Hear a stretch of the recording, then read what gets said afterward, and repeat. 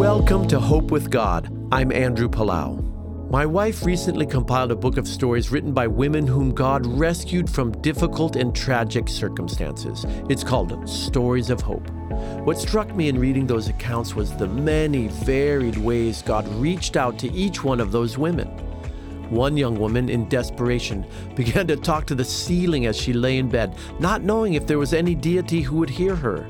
Months passed and she realized that her prayers were being answered. One night she gathered the courage to ask the ceiling, "Do you have a name?" And she heard the answer, Jesus. Each story tells of God reaching out in a surprising way to draw someone to himself. He doesn't use only missionaries and evangelists and pastors to save a lost soul. He might even use you. He wants to use you. Be watchful for opportunities to share God's love with someone who needs to hear the good news. This is Andrew Palau.